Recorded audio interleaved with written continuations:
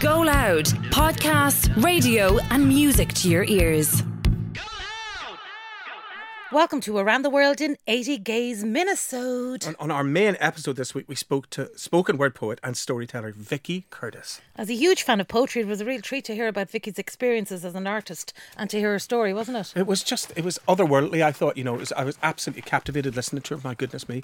And Catherine, she got the opportunity to mention that her grand uncle was Patrick Kavanagh once, or 17 times. 17, really? Well, here's 18. My grand uncle, Patrick Kavanagh, the poet. Honestly, Brian, I'd never do that. Just let's get on with the bonus episode, okay? Okay. Wow. I think Vicky Curtis is just a ball of energy, a fantastic punk, and we need more of that. You know, I'm just thinking, is that poem a hard listen for our listeners, or is it a necessary listen? Both. I think it's a hard sometimes, hard lessons are very, very important in culture, and it takes some. I love that she sort of, lovingly refers to herself as Raging Spice, but there's a seriousness as well, an undertone there that, as you know, we recently, Catherine and I, for the people listening at home, we went to see her perform that poem live, and there's something about a group of people in a room really listening when somebody's saying something very important.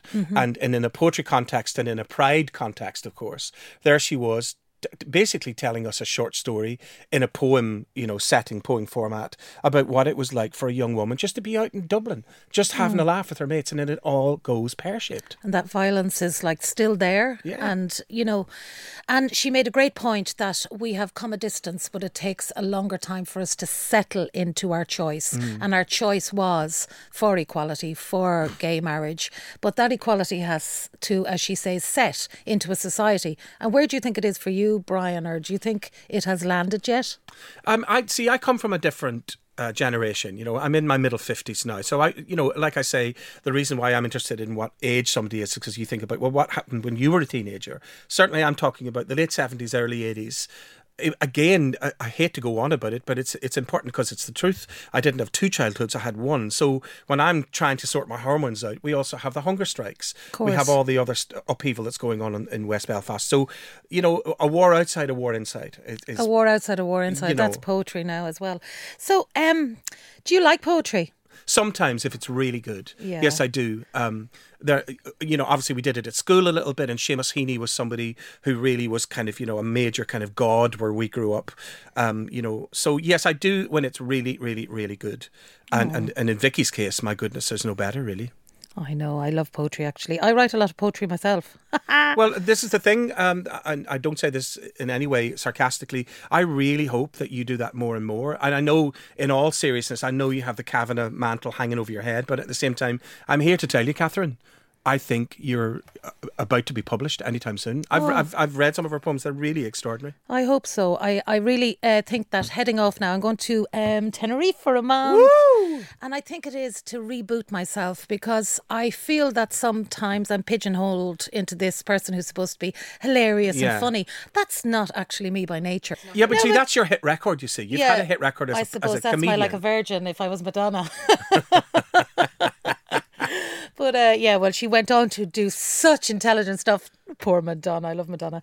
But so I just really want to tap into that as well. And I suppose I think when you mature a bit, you retreat a bit. So I've retreated back to that what teenager. Does that mean? I think I know what you mean. But when you mature a bit, you retreat to what actually matters in your life. So your purpose, I suppose, or what makes you tick. I actually hate this idea of finding a purpose in life. Your purpose is to have no purpose. Your purpose is to be, and your purpose is to actually find yourself within your own moment of being as much as you can. Yeah. So this search for purpose all the time for me just drives me mad. And don't you think that art does that? Like a great poem does that, a great record does that? And that's what I mean, is that if I find a place where I can be creative, that's where my freedom is. And if your purpose is freedom, wow, you're a lucky bitch.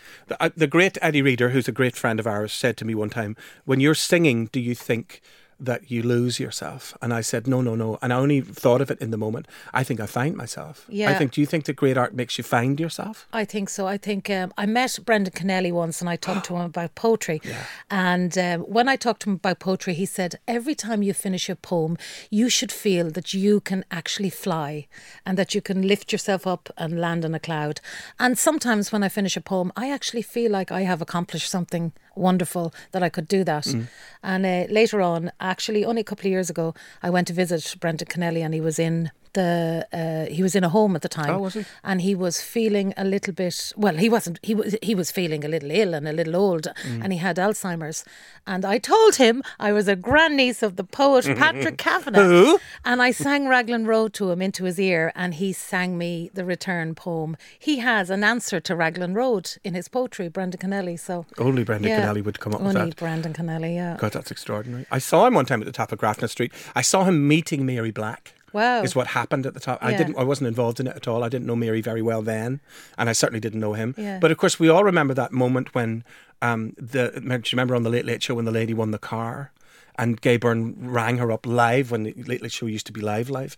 And they rang this lady to tell her that, you've won a car. And her daughter had been killed that day in a car accident. Oh, wow. And do you remember that? No. And for people at home, please Google that. And Brendan Kennelly, only Brendan Kennelly could do it. He recited the most beautiful poem to her. Oh, he saved the day. He saved the day completely. So Google For that people lady. at home. Oh my God. These zygous moments, sometimes they're meant to happen. That woman actually probably found some healing in that moment. Hopefully, absolutely. So I loved that little minisode. I love you, Brian. Oh, Jesus, calm down. See if she starts to try and hug me now, it's all over, all right? There'll be no hugs going on in this show. Vicky Curtis, thank you very wholeheartedly if you're listening, or Vicky Curtis's fans, her family, go look for her online. She's extraordinary. Catherine, where can we find you online? Oh, you know that one, followme.com/booby. Jesus Christ. Okay, follow her, Catherine Lynch Official. That's where you'll find her. Where can they find me, Catherine? Well, they can find you at Brian Kennedy. No, they can't. Do you say doctor? No, at Brian Singing Kennedy. Yeah, because Brian Kennedy was taken when I applied for that, right? But yes, I am. Sorry, did you mention my doctorate? Please don't embarrass me. Oh, yeah, okay. Well, thanks for joining us on another bonus episode, minisode of Around the World in 80 Gays.